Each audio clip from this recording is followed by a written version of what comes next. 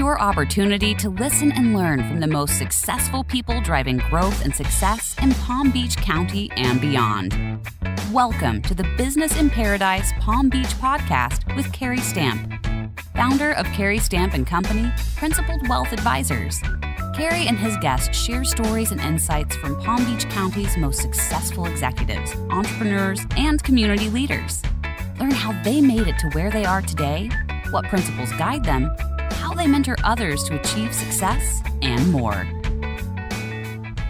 This is Carrie Stamp. I'm your host for the Business in Paradise podcast, and my guest today is somebody that I've known for quite a bit of time. It's Corey Sabin, who is the president of CS Media Works. Corey specializes in media coaching, crisis management, and presentation training, and he likes to summarize it. Corey, welcome to the podcast, and tell us exactly what it is. Carrie, thank you so much for having me. Basically, what I do is I help people craft their story and protect their brand. That's fantastic. And you've been doing that for how long, Corey? I know you have a background in media. How long have you had your own business? 2008. And prior to 2008, which was, I remember it quite clearly because it was right after I moved to South Florida. And I played a lot of golf that year because the financial advisors weren't working very much in 2007, 2008. We were probably drinking more than we should have, but we certainly weren't working particularly hard because there wasn't a lot of fun stuff happening in the investment markets. Prior to that time, what were you doing in Palm Beach County? So I moved to Palm Beach County in 2004. I was working in news, and at the time, I was working for a station in Jacksonville, and we just got hit with Hurricane Francis. And I was starting at this news station, WPBF, and I moved here, and then my first 3 days on the job, I got to deal with Hurricane Jeanne. And not sure if my new condo was going to withstand it or not, because as a reporter, you're out in the elements. So that's what brought me to Palm Beach County. In fact, I bought my place sight unseen, just in pictures. I remember the realtor saying, "You need to go to Abacoa." And I said, "I don't know what an Abacoa is," but she said it was near the baseball stadium and there was a movie theater nearby. I liked the pictures, and that sold me. So where did you move from? Jacksonville, Florida. I was working at a CBS affiliate up there. So how long had you been in the media business?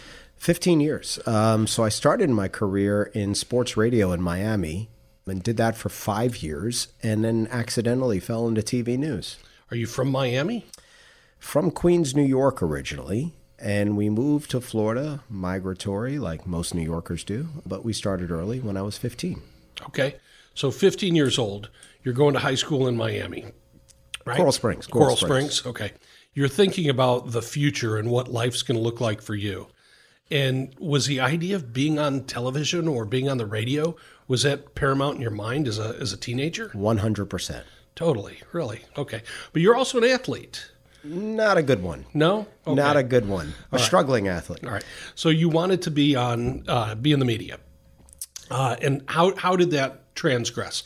You go to college for being on TV? So you asked me at the earliest age, I grew up in Queens, New York in the 70s. In the 70s in New York, Reggie Jackson and the Yankees were all the rage. But we lived in Queens, and Dad did not want to drive to the Bronx, so we went to Shea Stadium, where the woeful Mets had Ed Kranepool and John Stearns, names you probably don't know unless you're an avid baseball fan. So we would go to those games and still sit in the 400 level, and my whole goal at those games was to get as close to the dugout as possible. And I said, boy, one day I want to go to these games, and I just love this feeling. I want to talk during the game. I want to get to know these athletes and cover these athletes, and I want the best seats possible. And that was my goal, to be a sportscaster. And then when we moved to Florida, I went to Florida State University, and I got heavily involved in the college radio station, and they didn't have a sports department. And they said, well, if you can do news and sports, great. I said, great. And they said, well, we have 8 shifts. I said, all right. I got 6 buddies, and we each covered a shift. I picked up 2, and we started covering it, and then started covering Bobby Bowden's news conferences. And he was very welcoming. You know, he said, where are you from, boy? I said, South Florida. He goes, Miami. And he welcomed me as the youngest reporter in the room at these news conferences, where there was only 10 reporters back in the late 80s. And that was it. Created a little on-campus TV show and did everything we possibly could do, and then sent out tapes upon graduation. So in the media business, I think that usually or often the goal is to start in a smaller market and move up to bigger and bigger markets as you have the opportunity. Is that kind of what your plan was when you started up there? I graduated college and I sent out, Kerry, about 100 demo tapes to every station in America, and I was rejected. I then sent out letters to every sports franchise you can think of, and I was rejected. And I would approach the mailbox with great trepidation and see something, the logo, the storied logos of the Celtics, the Lakers, rejection, rejection, rejection. I then sent out a tape to Juneau, Alaska, and to Guam, of which about 3 months later, I got love from Guam offering me an opportunity. And it was the most amazing feeling ever, feeling wanted after all the rejection. Then Juneau, Alaska, which gave me the confidence to feel I could make it in the lower United States. And out of all this rejection, my father said to me, I listened to the sports radio station in Miami. You should go down there. They have a guy named Hank Goldberg. They've got Jim Bandich. It's a great station. I said, okay. I went down and I sat and talked to the news director. He said, I can't pay you. I can't give you a job. I can't give you an internship. I'm sorry. I went home the next day dejected. And I went home, dejected. And the next day I showed up again. And I don't know, I just showed up again. My dad said, nothing happens without a dream. Go. I put on the same suit, changed the shirt. All I owned was one suit. And I sat there literally for 4 or 5 hours in the bullpen area. And they asked me to get an athlete on the phone. And at some point, the gentleman who asked me that was Hank Goldberg, who was the on-air host. He thought I worked there. And I got the athlete on the phone with a great deal of nerves in my voice. I mustered up the courage to call him. And he went down to the news director's office and said, hey, the new guy just got us so-and-so. And he said, what new guy? And Hank said, I thought you worked here. I said, no, I was sitting here waiting for a meeting with Joe Z. And Joe Z said, I can't pay you and we can't give you an internship, but if you showed up every day, we wouldn't tell you to leave. So I did that for about 3 months, and then I'd work about 8 hours and then wait tables at night. And then the executive producer at the station told me that WINZ got the rights to the Miami Heat, and they needed a producer, and I should apply. And I did, and I got that job. And that's how I started in Miami. Corey, I'm getting goosebumps just listening to the story. So, and the reason why it's probably the case is because it's so similar to what I did, but I was probably a little bit more brash in how I approached my first job, in that the guy rejected me 3 times. I told him, I need to work here, I need to work here. And the third time I told him what a big mistake he was making and that he totally needed to reconsider. And I just wore him down. But they actually did pay me. It was big money. Back then in 1990, it was $1,500 a month. And I think about that first job and how hard it was to get.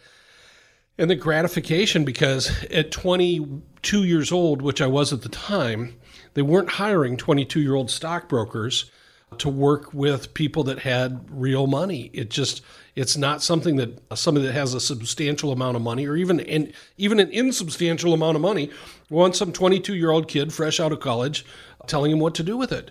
So that's fantastic. Your story of going in every single day, suiting up and showing up, as I like to tell the guys here, so that you could eventually accomplish what you wanted. So did you get the producer job? Got the job producing the Miami Heat, $16,000 a year, and you would go to every home game, 4 o'clock. I put in place the pregame show, and I really got to know the gentleman who hosted the show, and he felt very comfortable with me after about 4 months. Let me do the locker room show and all those things. And then they were like, okay, well, we're getting the right to the Miami Hurricanes. Would you like to go to cover those news conferences? And I did. And I worked with a gentleman named Sonny Hirsch and Dave Lamont, and I became the first Hurricane sideline reporter that they had for the football team in quite some time in 1995, and worked with a guy named Don Bailey Jr., who eventually became the color commentary and started doing then Dolphins news conferences and everything in Miami. And I did that for a couple of years at WINZ, and a friend of mine who's still on the air, John Shambi, Boog had said, hey, WQAM is looking for people. You should apply. And I did, and he put a word in for me, and I became the update guy for Hank Goldberg in the afternoon in the 90s, while also covering the Hurricanes and doing some Dolphin pregame stuff and covering everything that was sports in the Miami area in, the 90s, which was fantastic. We had a World Series team in the Marlins. We had the Panthers in the Stanley Cup. Dolphins with the transition from Shula to Johnson and Dan Marino still. It was a wonderful time. At some point, you make a transition from radio to television. How did that come about? That is a fun story. I used to carry around tapes everywhere. And every time I'd be covering something with the radio station, I'd see the TV guys. And I'd say, hey, can you pop my tape in and just shoot me doing a stand-up so I can put together a demo tape? So it looks like, hey, this guy knows what he's doing. Or if I'm interviewing this one, can you do it? They were gracious. And I would do it, and I would do it, and I'd send out these tapes everywhere, and I'd get rejected. Again, same thing. Well, he has no TV experience. And same thing with the perseverance. A friend of mine said, show up. So I said, okay, well, I know I need to go somewhere to make mistakes.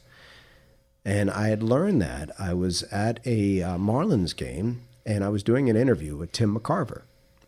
And just talking with Tim afterwards, and he was like, all right, what are your plans? And I said, well, I want to get a TV. And he goes, it's just like anything. Go to the minor leagues.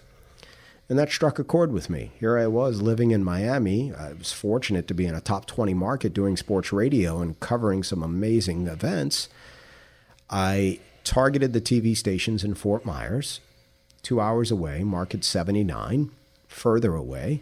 And I said I was going to be in town and I would love to do some informational interviews with the news directors so I can learn more about them and what it would take to get into TV. Thankfully, they could hear some of the stuff I was doing in Miami. 3 stations said yes. I went over there. One of the guys saved my tape. And a year later, he called me, asked me to come over to audition for a job. I was absolutely terrible. I had not been on TV before for a morning show, but I also let the Fox News gentleman know that I was going to be there. And I fibbed a little bit and said that the CBS station liked me. So he made me an offer, and I accepted it. So this is in Fort Myers. Correct. So you move, or did you stay in Miami and drive to Fort Myers? I moved over there, and they hired me under the pretense that I would be the sports guy, but he wasn't fired yet, so if I could do news for a month. I had never done news before, Kerry, and in sports you would say, hey, Michael Jordan went out and he did X, Y, Z. And in news, I would get on the air and be like, Bill shot Tom. And they'd be like, whoa, where's allegedly or police say? And I'm like, but the police report says it. No, I was terrible. I was ostracized by my colleagues. As I later learned, I was hyped as this guy that was going to save the station.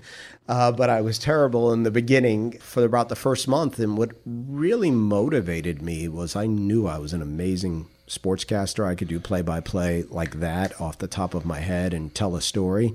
But I was horrible at news. So when they said, hey, we're getting rid of the sports guy, do you want the job? I said no. And I just studied the news. Back in the day, I'd send away for VHS tapes of the best reporters, and I would watch those. I went to storytelling school. I learned different techniques and how to use natural sound, how to let a story breathe, to really learn to active listen and to pay attention to people. And after about a year and a half, I really got good at writing stories and taking something that was not interesting and making it compelling. So at this time, you're a reporter. Correct. You're not an anchor. You're not sitting behind the desk. You're out in the field. Correct. And the anchor's going, and we have Corey down here at the Four Seasons Landscaping. Yeah. So what? That's an esoteric reference that not a lot of people will get, but yes, okay. With Rudy G and the and the hair coming down. All right. So you're out in the field, and how long did that part of your career last? Well, in Fort Myers, I did that for 3 years, and then I needed a live shot experience where you go live, and at that time you get an agent. So the agent said, you're really good. What do the TV news directors want? They want live experience. And she started sending me on interviews. And she said, go to this station in Jacksonville. I said, I don't want to go to Jacksonville. But I walked into that station and boy, you get a feeling and you go with your gut. They had the longest running anchor team in the country. It was Channel 4 in Jacksonville. And all you did was go live about 5 times a day. If it bleeds, it leads. And that station, we were just murders and this and shootings and SWAT team call out, domestic abuse cases, etc. I got very good at telling a story live and being and thinking on my feet. But unfortunately, Jacksonville is also a military town. And at that time, we were in war. And I had to tell a great deal of stories about soldiers who lost their lives and knock on the doors of family members and have them share that story, which was something I never enjoyed doing at first because it's so horrible. And I had a news director that said to me, but Corey, you're looking at it personally. You have to understand that everybody grieves differently and some people want to talk. So if you don't ask, the answer is always going to be no. And she was 100% correct because you'd knock on those doors and say, I'm so sorry you lost your loved one. It's my job to talk about what made his life so special.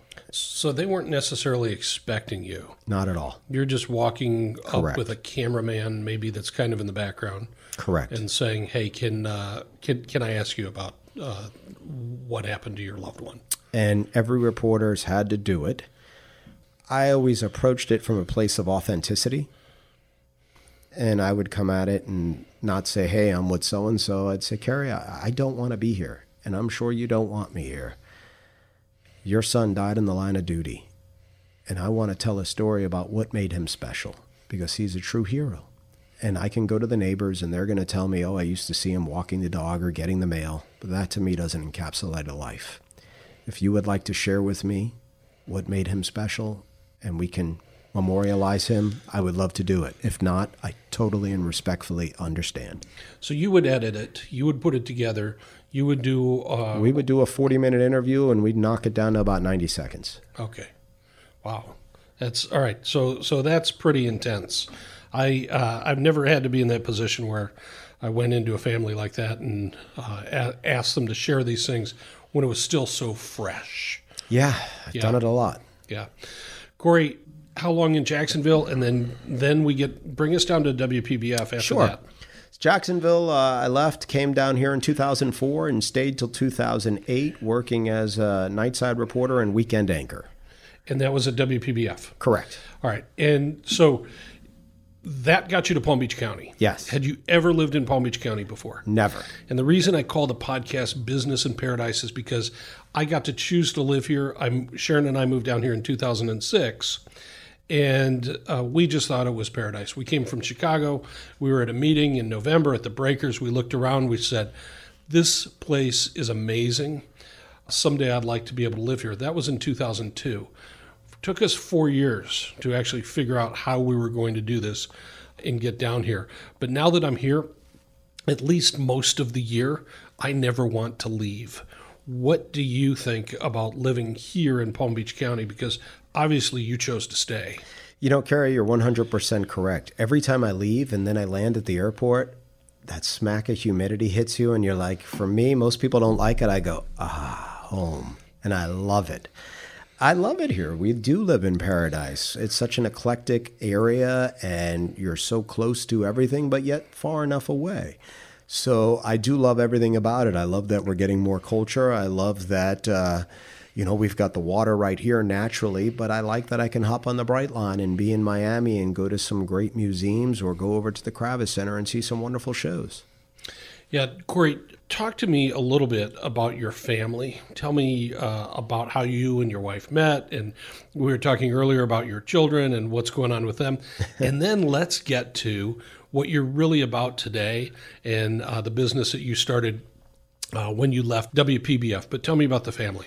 Sure. People always ask me, wow, you spent 15 years in news. Did you ever interview this one? Or what's the greatest thing you ever did in news? And I think the greatest thing I ever did in news was having the opportunity to meet my wife. Because if you've met my wife, she's way out of my league. As you would say, I outkicked my coverage. But I was at a nightclub one night called Noche that was right on by the cigar bar on Prosperity and PGA. And I was having a cocktail. I just got off the air. It was about 11:45. I got off the air at 11:30. I made it over there in record time. And thankfully, I used to pop in there a lot and just enjoy the Latin music that they used to play and the entertainment.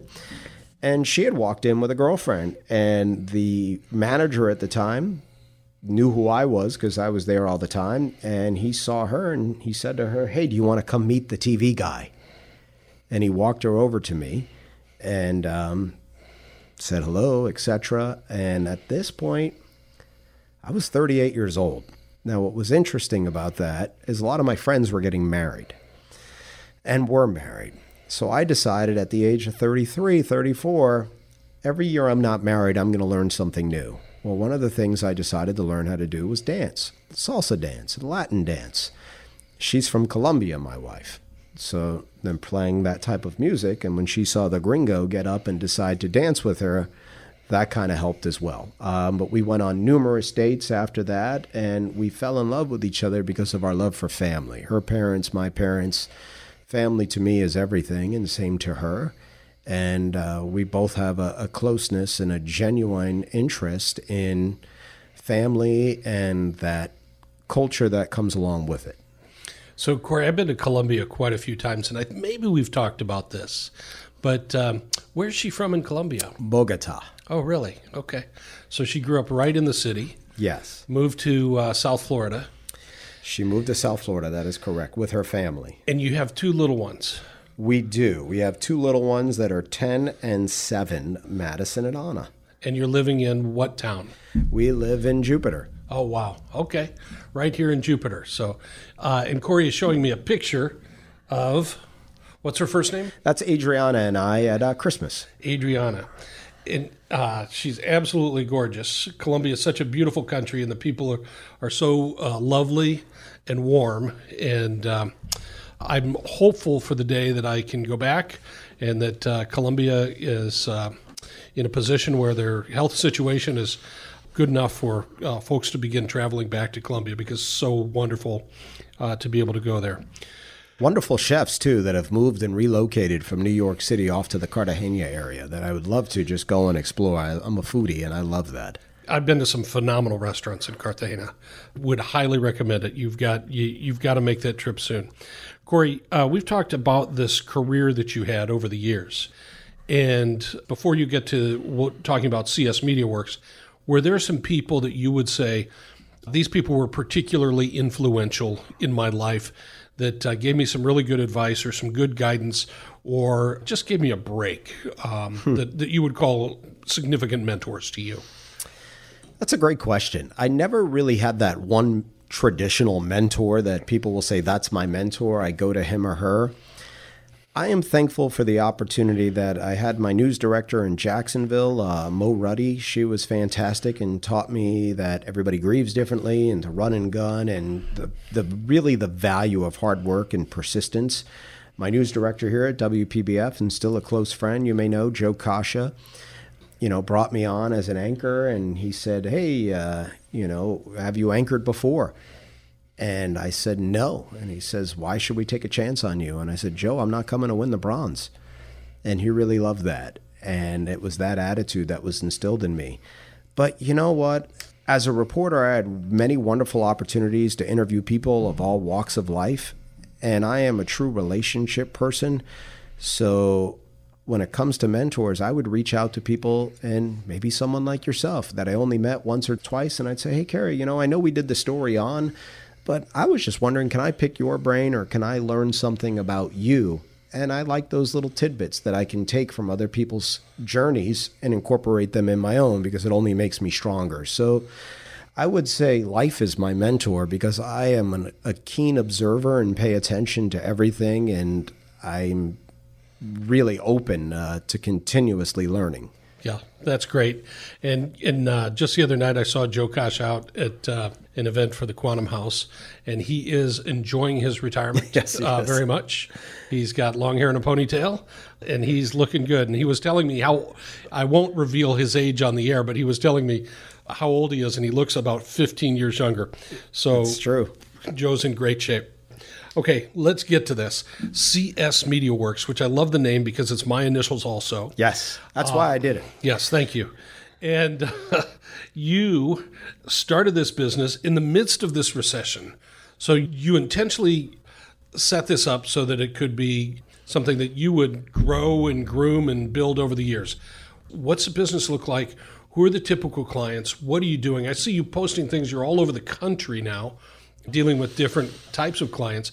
But what's a typical engagement for you? Yeah, I appreciate it, Kerry. There's ups and downs over the years, but for me, I look at it, and so often people don't know their why. And Simon Sinek made that powerful, the why. But if you are a news guy, you understand the why is the everything, because your audience is going to change the remote in the first 6 seconds if you don't grab their attention. Well, the same thing is true in life. What I help people do is craft their story, figure out their unique gift, and we all have one. The key is not to betray it. And then work that gift and stay true to their brand to create brand equity and understand that in this day and age, they're dealing with 4 generations of consumers that do things differently, i.e., you and I are around the same age, but some of your employees may not want to have a conversation. They'd prefer you do it through text, or they don't want to pick up the phone. So what I do is I work with companies on crafting their story and protecting their brand. So it's a lot of crisis management, especially from the media point of view. What to say, how to say it, what to avoid, how not to fall for hypothetical situations and baiting situations. Because everybody says, well, that's not going to happen. Well, it's not if, it's when. So clients for me are nonprofits. I work in the hospitality space with country clubs. I also do presentation training and work with people on telling their story, so it's a lot of politicians that need help giving those stump speeches or raising dollars, and really understand that people don't want to hear your resume when you're giving a speech. They want to know what's in it for us. So tell the story differently and spin it around. So it's leaders looking to grow and capture engagement. So if you're looking for media coaching, presentation training, crisis management sessions, ideally, that's the space I work in. All right. So, Corey, you don't necessarily have to name any names, but is there an example of a crisis situation that one of your clients found themselves in, and how you kind of worked with them so that they could work through that particular situation? And if you think it's too obvious, because we'll all know who it is, that's fine. We can move on to the next question. I sign NDAs for all of my clients. I can tell you that there's been crises involving politics that were well known in the news, death due to unseen circumstances at facilities with animals. So things along those lines. But typically it could be anything for anybody. A crisis is anything that hurts your bottom line and can hurt your brand. I'll spin the answer to this. If you're in a crisis, never say no comment, because the reporter will get on the air and say, we tried to reach Kerry Stamp, but he had no comment. And that pregnant pause right there assumes guilt. Say something without saying something. And that is, it's under investigation. We're looking into it. We'll keep you informed. And the other thing is never wait, because you saw what happened with United Airlines when they dragged that passenger off the plane a few years ago. As they said, they reaccommodated him. They waited 18 hours. And by the time they did that, Twitter took off, social media took off, the stock price took a dip, and there were so many complaints. So time is not on your side in a crisis. It's important to have a team and to respond right away and say something. And then in some cases, it's even acknowledging the past without accepting blame. So case in point, a friend of mine was sharing a story. He's a general manager at a country club in Virginia. It used to be a plantation. 1845, there was a lynching there. And the Washington Post reached out and said, Joe, we want to come to the club and show where the lynching was. Most people would freak out. He and I spoke. I said, Joe, this is a perfect example of you not accepting the blame, but saying, hey, this is something that's awful that's happened in our past, but here's how we've grown from it. And here's what we've learned as a society, because I wasn't around in 1845, but today in 2022, we're about diversity, we're about equity, we're about inclusion, and this is what our club does. This is part of our past, and it's a solid reminder of how far we've come and how far we continue to go. So sometimes it's using crisis as an opportunity. The most potent example of that, obviously, is Tylenol with their cyanide situation in the 80s, and how they reintroduced the bottle from you could just pop open to have the triple resistant tamper-proof packaging, as well as the couponing for the public. Wow, that was powerful. Corey, you mentioned a couple of different club examples where you've worked with private clubs. Is that a common client for you? I fell into that space. A friend of mine used to be at Boca West. His name was J.D. Pietro, and his name is J.D. Pietro, I should say. And he retired, and he brought me into that space to help out with just some media coaching and things along those lines. And they never really had problems with the media until they did. Think about it. Food poisoning, slip and fall, and then behind the gates, there could be anything that would happen in your life could happen there. So I've created some great relationships with club managers across the country, and it's been a nice space for me. And do those clubs bring you in to do training sessions? Or are they bringing you in to handle a specific situation? Or is it, we've got a crisis, who do we call? We don't know anybody. Google Crisis 101. Yeah, right? crisis management for country clubs. No, so a lot of the trainings I do, so right now I'm traveling a great deal. You're right. I just came back from California. I was working with 6 clubs out there just on doing crisis management training sessions. But then, and I'm headed to San Diego next week to speak at their national conference, in 2 weeks, to speak at their national conference on crisis management and how to create a plan and the value of creating a plan. And it's a dynamic, interactive session showing them like, hey, this could happen, and here's how I'll spin it as a reporter. You know, instead of saying, did you know? It's yes or no. Would you do this? Or hypothetically, did you know? And then in situations, it'll be locally. When I came back in town just the other day, I was working with a client that had a crisis at a club and helping them proactively get in front of it. Okay. And if I was just a business in the community here in Palm Beach County, what types, you've shared some of the crises that I might want somebody to help me spin in the media, but let's give me some examples. If I had somebody that was working on the job site and was killed. DUI, workplace violence, sexual harassment, cybersecurity. But it's not only that, I'm also a marketing strategist. So I can sit with you and look at what you're doing and saying, well, what story are you telling? And is it consistent in your email? Are you living up to your brand and your purpose? And what do you want me to know as a consumer as opposed to just about you?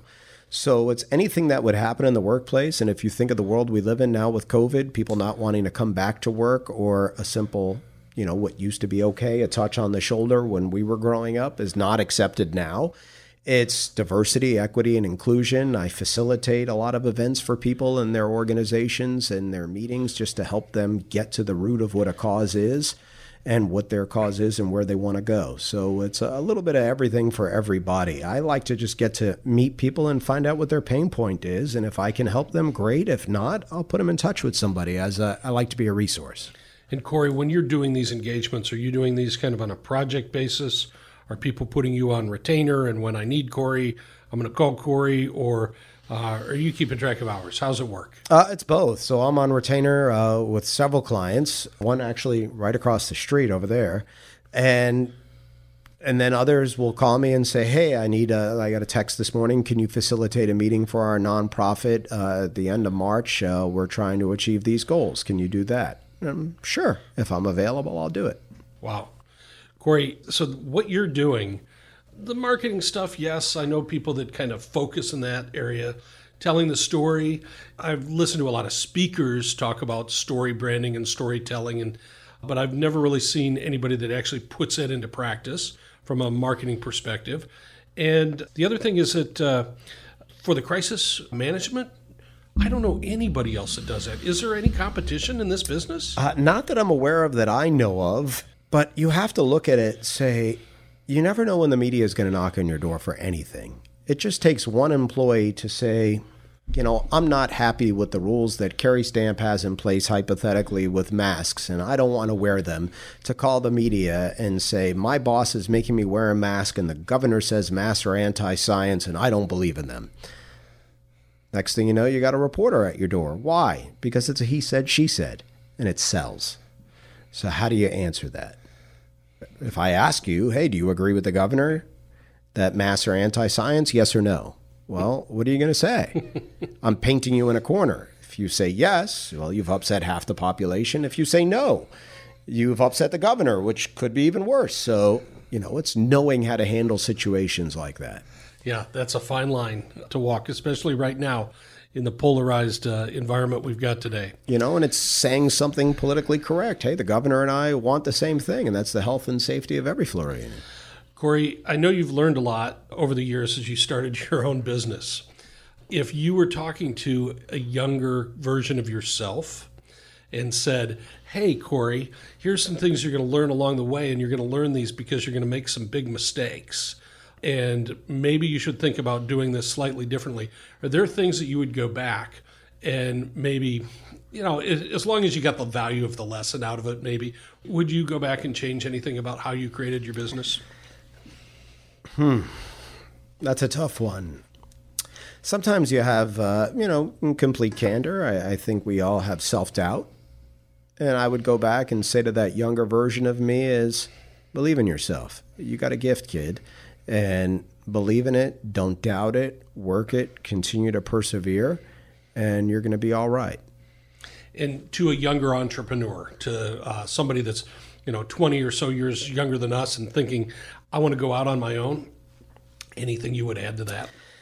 It's interesting because I try to mentor some younger people, and I share with them the lessons that, old lion, young lion. Just because someone looks a little intimidating, don't be afraid to walk over and talk to them. If you don't ask, you don't know. And guess what? Maybe they want to talk to you, but they're a little intimidated. Why would you want to talk to an old guy like me? So it's perseverance. It's determination, like you with selling that job to that boss for $1,500 a month, where you pushed your way in on the third try. He said yes. And me being rejected everywhere throughout my career in the beginning to get my foot in the door. It's perseverance. It's determination. It's a belief in yourself. And there's no reason your story, my story, doesn't equate to anybody else. I mean, so often we hear about it in Hollywood with these guys sleeping in their cars, or they're homeless for a amount of time before they succeed. Well, it's make your break. Go out and make your break. And don't blow your break, but go out and make it, try it. And just because it's never been done doesn't mean it can't be. Yeah, absolutely. Sometimes it just takes a little bit of extra nerve and the willingness to be vulnerable and be rejected. And that's how you take the next step to success. As an example, one of my past podcast guests has become a good friend, Kyle O'Neill, who's 20 years younger than I am, probably more than 20 years younger, but let's not even talk about that. Kyle is in the insurance brokerage business, and he cold called me one day and said, hey, Kerry, I see you doing these posts on LinkedIn and YouTube and whatever, and I would love to get to know you and your team. Can I stop by and just have a cup of coffee? To me, that was totally non-threatening. He's another professional, and he's a sharp, very polished professional guy. And I was like, yeah, sure, come on in. So we've become friends. We've been able to share some thoughts, some ideas. And yes, it's good for me because I've got a lot of younger employees. There's certainly a generational gap between me and some of my employees. And it keeps me on target to kind of understand, to have somebody to bounce ideas off of on how the mind works of somebody that's 20 years younger than we are. As you were talking about the generations earlier, I kind of made a note of that. It's interesting because I'll do a lot of coaching with different clients just along with their staff and teaching them, believe it or not, Kerry, how to network, how to go out and talk to people, not to just lead with, here's my card. Well, if you lead with your card, people are going to read your card and not have a conversation. But, they'll start off with, my name is this and I do this. It's like, okay, it's the what, but why don't you just say, hey, how you doing? Because networking at an event, it's uncomfortable for everybody. But if you come at it from authenticity, hey, how are you? Where are you from? It's cold out. What do you think of this? What do you think of that? You're going to have a conversation and you'll both feel at ease. Absolutely. And a lot of times if you just start out with, I do this, somebody forms an impression of their mind that, okay, I got to get away from this guy because he sells insurance. Exactly. So, because I already have an insurance. I have a guy. Yeah. And I don't want another one because they call me and they ask me to buy things. And that's scary. Exactly. It's good stuff. Corey, this has been an amazing conversation. We've covered a lot of ground in a fairly short period of time. I guess I would ask you, you've built a very nice business. You've got an incredible background in the media, in being able to coach people, in truly tying it all together. The whole marketing, messaging, and image and presentation skills that you're now able to offer to your clients is an invaluable collection of resources. What's next? What's your next invention of yourself, and how do you take this whole thing to the next level if you want to do that? I love that question, and I'll be 100% truthful, vulnerable, and honest with you. Turning 50 during the pandemic, I'm 51, I said to my wife, Adriana, I have a feeling in my gut, and I don't know what it is. And she said, what do you mean? I said, I don't know. I think this is that midlife crisis people talk about. She panicked. And I said, no. I don't want another woman in my life or a convertible or any of that stuff. I said, I don't want that hyphen on my epitaph not to mean something. I said, I used to be very involved with a lot of nonprofits and a lot of charities, and I want to give back more. I want to dedicate myself to doing more, create that legacy that's not only important for me to make a difference, but for my kids to learn from and pass it on and pass it on.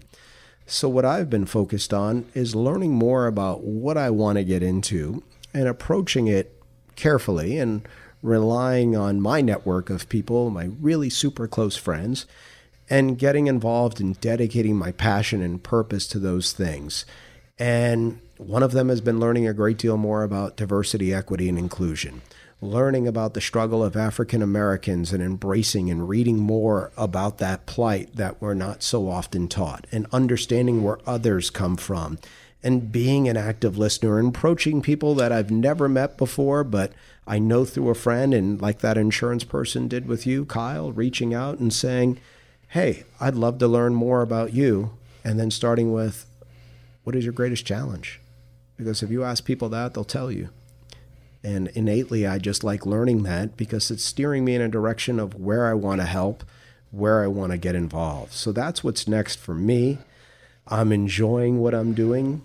It's weird to say that you're 50 or 51 because you still feel like, you're that college kid with the ponytail and buying your first blue suit going in for the job interview. But I love it. I love it. I have 2 little girls that keep me on my toes. They keep me young, and I feel like the old guy with some of the things that they talk about and some of the acronyms they use. But, that's what Google's for. Wow. Corey, that's awesome. This has been an amazing conversation, and I hope that you can coach me. I hope that you can give me some presentation skills and that you can help me craft my story. But I don't want to have to call you for the crisis management part of this. So thank you so much. This has been the Business and Podcast Paradise. This is Kerry Stamp, your host. My guest today is Corey Sabin with CS MediaWorks, and it's been a fascinating conversation. Corey, thanks so much for joining us. Kerry, thank you. And I've got to tell you, as a guy who did 5+ years in radio, you have a gift and you do a great job and you're a great interviewer. And I'm used to being on the other side of the microphone, so thank you for making me feel so comfortable. My pleasure, Corey. Thanks for being my guest. Thank you for listening to the Business in Paradise Palm Beach podcast with Kerry Stamp, founder of Kerry Stamp & Company, Principal Wealth Advisors.